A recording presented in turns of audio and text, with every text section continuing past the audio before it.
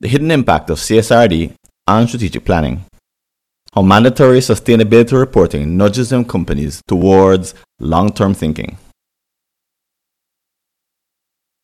You've heard of CSRD, the Corporate Sustainability Reporting Directive, at least in passing. As a new reporting requirement, it calls for your company to submit annual non-financial information starting in just a few years' time. As someone who cares about long-term environmental and social impacts, you like where this is going. But you are concerned that it will turn into a bureaucratic slog, in which laudable goals are lost in a tsunami of reporting requirements. Far from inspiring staff to do the right thing, you imagine it becoming a war of attrition between staff and some faceless regulators. After all, you've seen this happen before, so you have every right to expect that the same thing will happen again. In this article, we'll look at concrete ways for your firm to benefit from CSRD and its impact on strategy. There are many early actions to take to prepare, but they have something in common. They all rely on your understanding of the intent behind the framers of the standard, the European Financial Reporting Advisory Group, EFRAG. In this article, I'll suggest this standard is a nudge in a positive direction which can empower your leadership team, strategic planning staff, and all stakeholders. The context. The new program is a direct replacement for a prior 2013 requirement targeted to less than 10,000 companies, the Non-Financial Reporting Directive, NFRD.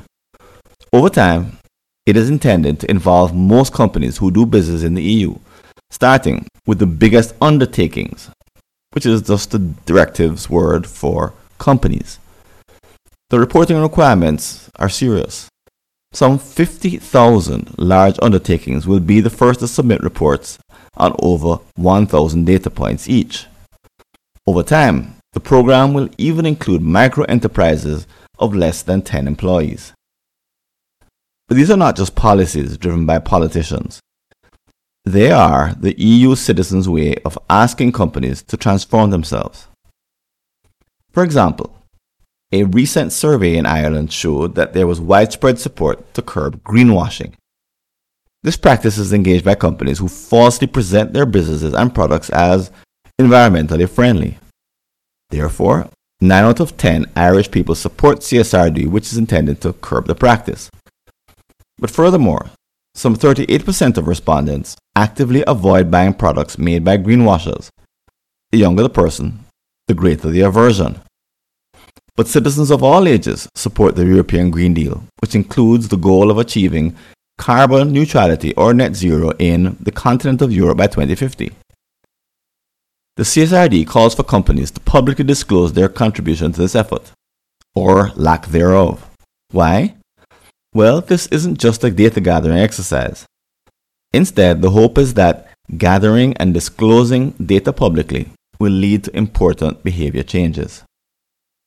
Unfortunately, this logic hasn't worked out as planned in the past. But let's not throw out the baby with the bathwater. This program is one of the biggest ever attempted corporate behavior change efforts, and it might work. This is important to keep in mind when your staff are doing the mundane work of setting up CSRD reports. They'll ask, why are we doing this? Answers such as, because it's the law, may work for a while, but eventually they won't. In other words, you need to define a greater purpose from the start. A bigger intent. If this situation involving an outside standard feels a bit familiar, it should.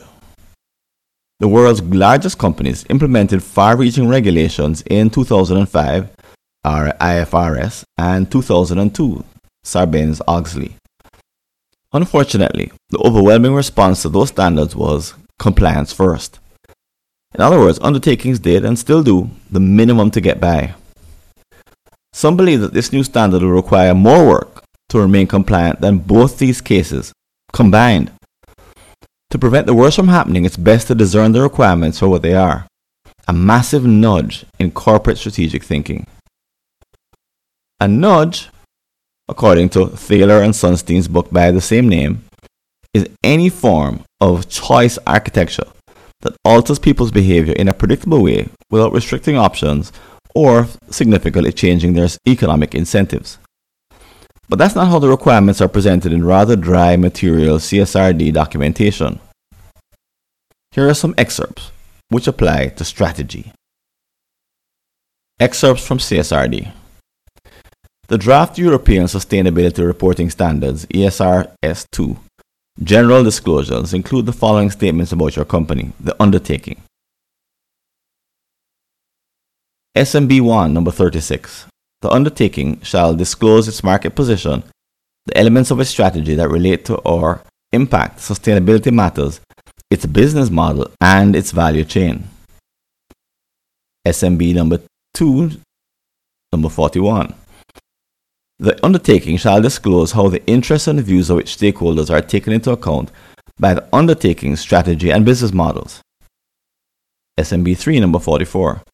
The undertaking shall disclose its material impacts, risks, and opportunities and how they interact with its strategy and business models. IRO 2, number 57. When reporting on opportunities, the disclosure shall consist of descriptive information, allowing the reader to understand the opportunity for the undertaking or the entire sector. When reporting on opportunities, the undertaking shall consider the materiality of the information to be disclosed. In this context, it shall consider, among other factors, a. whether the opportunity is currently being pursued and is incorporated in its general strategy, as opposed to a general opportunity for the undertaking or the sector, and b. whether the inclusion of quantitative measures of financial effects is appropriate, taking into account the number of assumptions that it could require and consequential uncertainty. These requirements are being phased in for different companies starting with data gathered in 2024. While there are financial penalties planned for non-compliance, the objective of CSRD is not to be punitive. And it's also not a mechanism for governments to collect revenue from recalcitrant firms. Yes, these are mandatory requirements, but prior voluntary reporting mechanisms were largely ignored. Also, these are not minor reports. They require some thinking, as they can't simply be copied and pasted from existing documents. This isn't a matter of simply sharing accounting data. Instead, the standard seems to be deliberately vague and intrusive at the same time. But this may not be by accident. This is just the way EFRAG has chosen to nudge companies. Instead of simply providing empty forms to be filled out, it's offering a series of questions for your undertaking to interrogate itself. Why CSRD asks difficult questions? What could be the purpose of the approach CSRD is taking towards strategic planning activities? Let's start with its overall purpose as shared in europa.eu. EU law requires all large companies and all listed companies, except listed macro enterprises, to disclose information on what they see as the risks and opportunities arising from social and environmental issues, and on the impact of their activities on people and the environment. This helps investors, civil society organizations, consumers, and other stakeholders to evaluate the sustainability performance of companies as part of the European Green Deal. As I mentioned before, this logic hasn't worked out as planned in prior efforts. Perhaps the authorities know this fact, but hope that more will happen. For example, in the worst case, undertakings could become very good at CSRD, but this could just help them become better at greenwashing. After reading a host of CSRD documents, I draw a different conclusion as it applies to corporate strategy. I believe the standards are a nudge for companies to leave short-termism behind. Why would proponents of the European Green Deal want this particular outcome? First, some background. The business world has seen several shifts in the past few decades, the primary one being a steady abandonment of long-term thinking and planning. While doing research for this article, I came across a quote. The planning operation is regarded by some observers as unrealistic in conditions of rapid change and increasing competition. This is a very popular sentiment in 2023 C-suites. But the quote is actually from 1991. For example, If Amazon.com had followed that piece of wisdom, arguably, it would not have navigated the dot-com recession of 2000, 9/11 terrorist attack, the financial meltdown of 2008, plus other global business disruptions. But they're not typical. There's some evidence from McKinsey & Company that most companies don't have a long-term strategic plan. In this context, it's no mystery why climate change, a scientific fact first measured in the 1970s, has never been addressed at scale. In retrospect, the Earth's corporate leaders have not been ignorant of the facts or stupid. Instead, they were short-term oriented. And this is the mindset which CSRD seeks to reverse. As such, I conclude that new regulations are intended to nudge corporate leaders away from the short-termism they have become accustomed to. The difficult questions it raises and the reporting it requires are intended to cause a cultural or mindset shift in C-suites of all sizes and locations, starting with the largest concerns within the EU. But this is no small commitment. Despite the best efforts of nonprofits like Focusing Capital on the Long Term, FCLT, chief executives of Corporate Purpose, CECP, and other nonprofits, C-suites seem to be moving in the wrong direction. Why? In publicly traded for-profits, short-term investors have hijacked executive attentions on earnings calls. Also, CEOs are compensated in 1 to 5 year stock options and tend to have short tenures. Plus, there's plain old greed. Therefore, there's little encouragement to face long-term challenges, even if they endanger undertakings' best interests. But many executives are aware of the problem. The before-mentioned McKinsey survey found that 86% of respondents believe that using a longer time horizon to make business decisions would positively affect corporate performance in a number of ways, including strengthening financial returns and increasing innovation. Also, one survey found that 55% of CFOs would avoid undertaking an NPV-positive investment if it meant falling short of the quarter's consensus earnings per share. And in another study, 78% of executives said they would take actions to improve quarterly earnings at the expense of long-term value creation. The fact is, undertakings are harming themselves, investors, and all their stakeholders. Whatever the reasons why, it's not hard to see that long-term problems related to environment, social, and governance, ESG, are ignored. In essence, the CSRD hopes to overturn these bad habits. Why? Hopefully, companies will be nudged to develop new muscles for the long term in 2 ways. 1. CSRD reporting compels companies to supply data about their long-term plans. It asks the following questions among many. Will their strategic plans have an impact on the environment and on society? Or vice versa? Also, what about their long-term business model? Is it sustainable when viewed from multiple dimensions? These and other challenging questions make a dubious assumption that companies actually have long-term plans. However, if the trends are to be believed, they don't. The CSRD does not ask whether such plans exist, nor does it offer any advice on how to craft them. Instead, it simply presumes they do. And then it asks companies to share how these plans will play out in the future and to report their conclusions to the public. My estimation, most companies would either scramble to offer such insights or be forced into a new form of greenwashing. Most will fall someplace in between. Mandatory reporting equates to a very strong nudge in the brand new area of corporate strategy. Number 2, if CSRD works as intended, more companies will do long-term planning. But that's not all. In my company's ongoing study of 50+ long-term strategic planning retreats, we've noticed something interesting. When companies extend their planning horizons, they tend to pay more attention to ESG topics. This finding is supported by the following quote from the Method of Production of Long-Term Plans from Tomlinson and Kaisers article at the Harvard Law School Forum on Corporate Governance. The cross-team collaborations required to develop an effective long-term plan had helped to take sustainability issues out of the corporate silo and connect them to strategy. This was part of a broader movement in which sustainability issues were being seen as core to business operations and an increasingly urgent focus for large institutional investors. The good news is that such thinking occurs quite organically in practice. The opposite is also true. When the planning horizon is reduced to less than 5 years, the exercise devolves into an exercise in maintaining the status quo. Usually, financial metrics dominate as the plan becomes dominated by short-term survival tactics. There certainly is no room in these tactics for big, hairy, audacious goals, big hags, such as a climate-neutral continent by 2050. The path the CSRD has taken to perform these two big behavior nudges may be overly focused on data reporting. The strategy could be incomplete as it compels undertakings to focus on ESG topics they would otherwise ignore. It may also be too indirect and rely too much on asking difficult questions. But beyond these direct behavior changes lies a more subtle shift I encourage your firm to consider.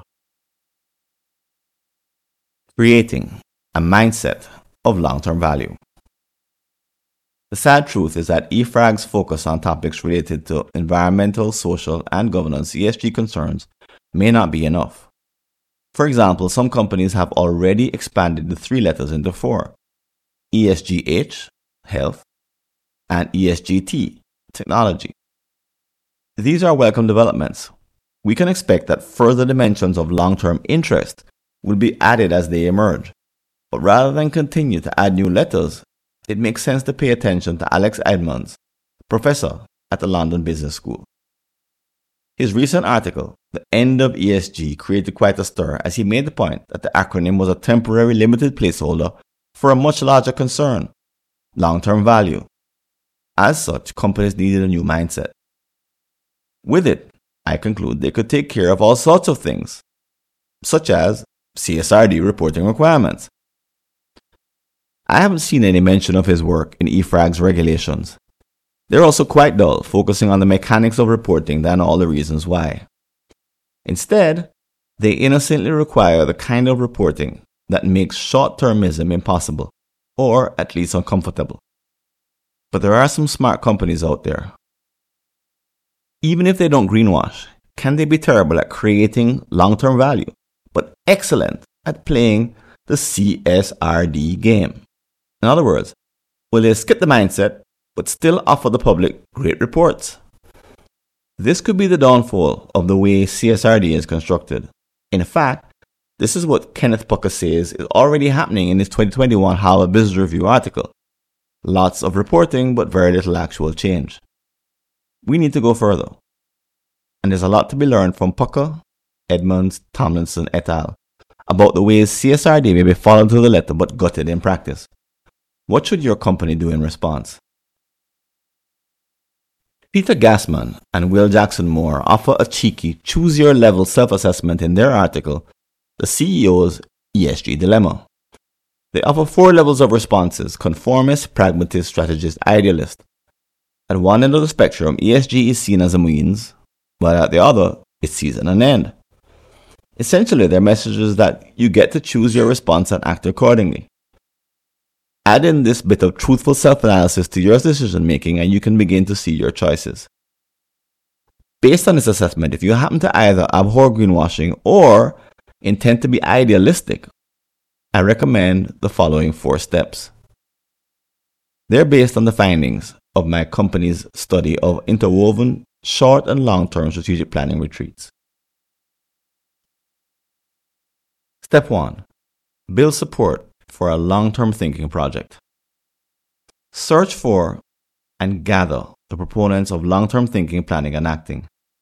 I recommend you look within a number of stakeholder groups. Keep evangelizing the idea until there is a critical mass. But be prepared for a range of reactions, even among those who are interested. Case in point, board members may see this as an obvious part of their jobs. Younger staff may have a personal mission to benefit the planet. Those who are about to retire could be interested in creating a legacy. A few may appreciate that doing CSRD reports without having a long-term value mindset can lead to greenwashing. Before the next step, engage in consultations with your stakeholders. It's the best way to get quality inputs and also to create a sense of inclusion. Some organizations have attempted to outsource the task of actually creating a long-term strategic plan to teams reporting to their chief sustainability officer or even their chief strategy officer. I don't recommend either approach, as it moves responsibility away from the company's leadership. Instead, I ask leaders in the C-suite to make decisions together in real time during a corporate retreat. Step 2. Conduct a retreat. Once a critical mass of stakeholders has been engaged.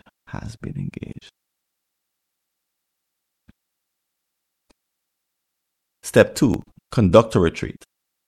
Once a critical mass of stakeholders has been engaged, schedule a planning meeting with a view to producing an interwoven short and long-term strategic plan. But this is not an ESG plan. Instead, taking advice from Edmunds, it's all about creating long-term value for all your stakeholders in financial, social, and other dimensions. Before the event, be prepared to bring decisions related to CSRD to the forefront at the appropriate moments. These should be introduced in an inorganic way, not as an afterthought. For a more detailed description of the steps in the entire exercise, visit the Jump Leap newsletter. But here is a one-paragraph summary of a 20-plus hour intense retreat involving 18 to 22 top leaders. Start the event by forging a baseline of the current reality. Then, choose a target year more than 15 years away. Define a detailed vision for your target year encompassing several BHAGs. When that's done, backcast your way from the future to the present and have that become your long-term strategic plan. Then use it to craft a strategy map for your short-term strategy. That's the only way a deep, long-term strategy can be used to respond to CSRD. Step 3, share the strategic plan. Once you've completed your interwoven short and long-term strategic plan, share it with your stakeholders. They're expecting you to return to them with the decisions the team has made. Look for feedback before moving into implementation. Step 4, do the reporting. This step may be conducted alongside the prior one. If you paid attention during the retreat, you will have made most of the decisions required by your CSRD reports.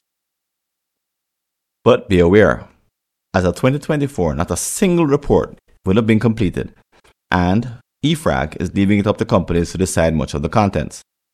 The point at this stage in our journey is for your firm to become a company which does the long-term thinking the regulations are nudging you towards. Part of what it will ask you to report is your undertaking's impact on the external environment, plus the opposite. The so-called double materiality doctrine is easy to fulfill with a detailed long-term strategic plan completed. Without one, you face an uphill battle. In fact, you may be forced to fit sustainability elements into your strategy well after the fact. I don't recommend this approach, even though many will find themselves scrambling to avoid penalties with this last-minute tactic. Why? The sad fact is that EFRAG is asking companies to do more long-term thinking for CSRD purposes than they have ever done for themselves. Summary. Follow these steps and you'll find yourself in the same arena as EFRAG and those bodies in the EU which instigated this effort. Trust them. They did not create their regulatory standards to harass companies. While they took a roundabout route and don't exactly explain why they've done so, their desire to nudge your company towards long-term value creation can be discerned. Smile. CSRD is a major improvement over prior efforts to gain the attention of corporate leaders around sustainable thinking. Also, you will now be able to rally your stakeholders around a grander vision of the company's future. They may not all believe in ESG or even in being CSRD compliant, but you do. You'll be hitting several birds with a single stone. Finally, you will have arrived at your final destination without deprecating the entire reporting activity. While others are cursing the bureaucratic quagmire they find themselves in, you will have anticipated it and flown above it. As Werner Erhard once said, the context is decisive. Now, the new context you have forged will serve your highest aspirations.